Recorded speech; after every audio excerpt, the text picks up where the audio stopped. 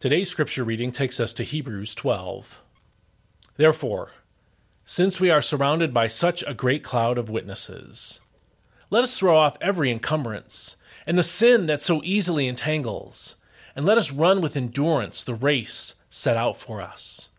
Let us fix our eyes on Jesus, the author and perfecter of our faith, who for the joy set before him endured the cross, scorning its shame, and sat down at the right hand of the throne of God. Consider him who endured such hostility from sinners, so that you will not grow weary and lose heart. In your struggle against sin, you have not yet resisted to the point of shedding your blood, and you have forgotten the exhortation that addresses you as sons. My son, do not take lightly the discipline of the Lord, and do not lose heart when he rebukes you. For the Lord disciplines the one he loves, and he chastises every son he receives. Endure suffering as discipline. God is treating you as sons. For what son is not disciplined by his father? If you do not experience discipline like everyone else, then you are illegitimate children and not true sons. Furthermore, we have all had earthly fathers who disciplined us, and we respected them. Should we not much more submit to the Father of our spirits and live? Our fathers disciplined us for a short time as they thought best, but God disciplines us for our good, so that we may share in his holiness. No discipline seems enjoyable at the time, but painful. Later on, however, it yields a harvest of righteousness and peace to those who have been trained by it. Therefore, strengthen your limp hands and weak knees.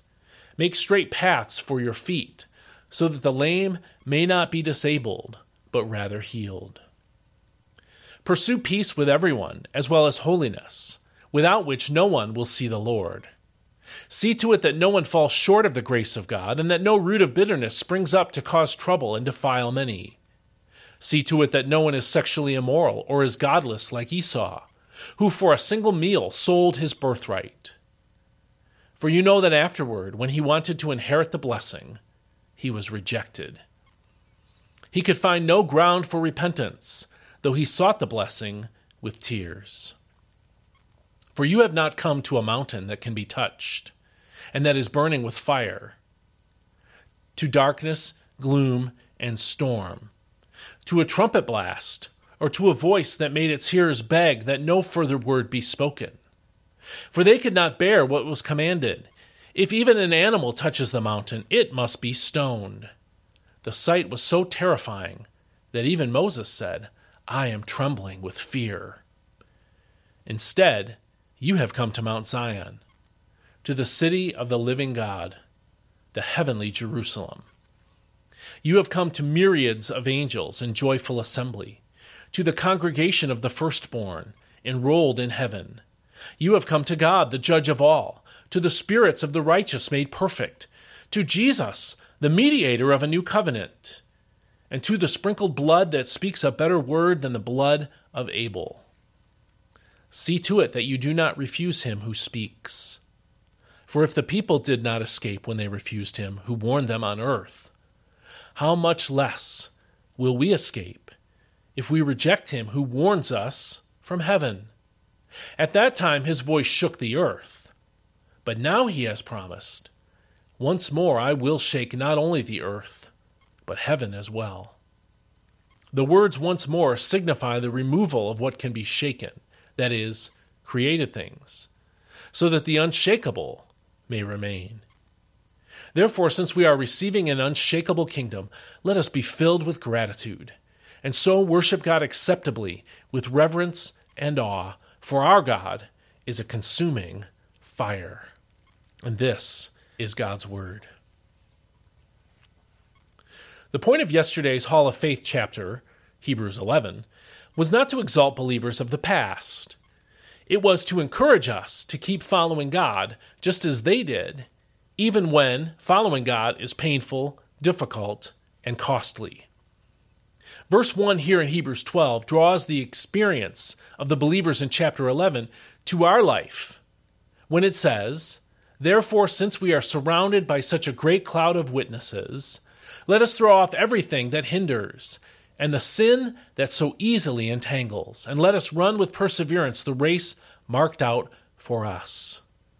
But just so we don't get our attention diverted from one of these great believers or to anyone else, the author of Hebrews wrote, fixing our eyes on Jesus, the pioneer and perfecter of our faith. Consider him who endured such opposition from sinners so that you will not grow weary and lose heart. That's verses 2 and 3 here in Hebrews chapter 12. When we focus on the cost of discipleship to us or to others, it is easy to get discouraged. When we focus on Jesus and all that he endured and accomplished for us, it gives us strength to keep going. No one else on earth will ever suffer as much for Christ as Christ himself suffered for us. And no matter how much you have suffered in this life, the author of Hebrews reminds us that in your struggles against sin, you have not yet resisted to the point of shedding your blood, as we saw in verse 4. The rest of this chapter encourage us to remember that many of our trials in this life are God's work of discipline. That's verses 5 through 13. To fight sin with our lives so that we will become holy like God is. That's verses 11 through 17. And to remember that our experience of God is not fearful like it was for the ancient Jews leaving Egypt, as we saw in verses 18 through 21, but joyful because of all that God has done for us in Christ. We saw that in verses 22 through 24. Given all that God has done for us already, and all that he promises for us in his future kingdom, we should listen to God's word, as we saw in verses 25 through 27, and be thankful, worshiping God with awe, as we saw in verse 28. I don't know what struggles you are facing in the circumstances of your life today, but don't quit on God. Turn to Jesus and consider him for the strength you need to keep trusting and obeying the Lord. And I'll see you next time.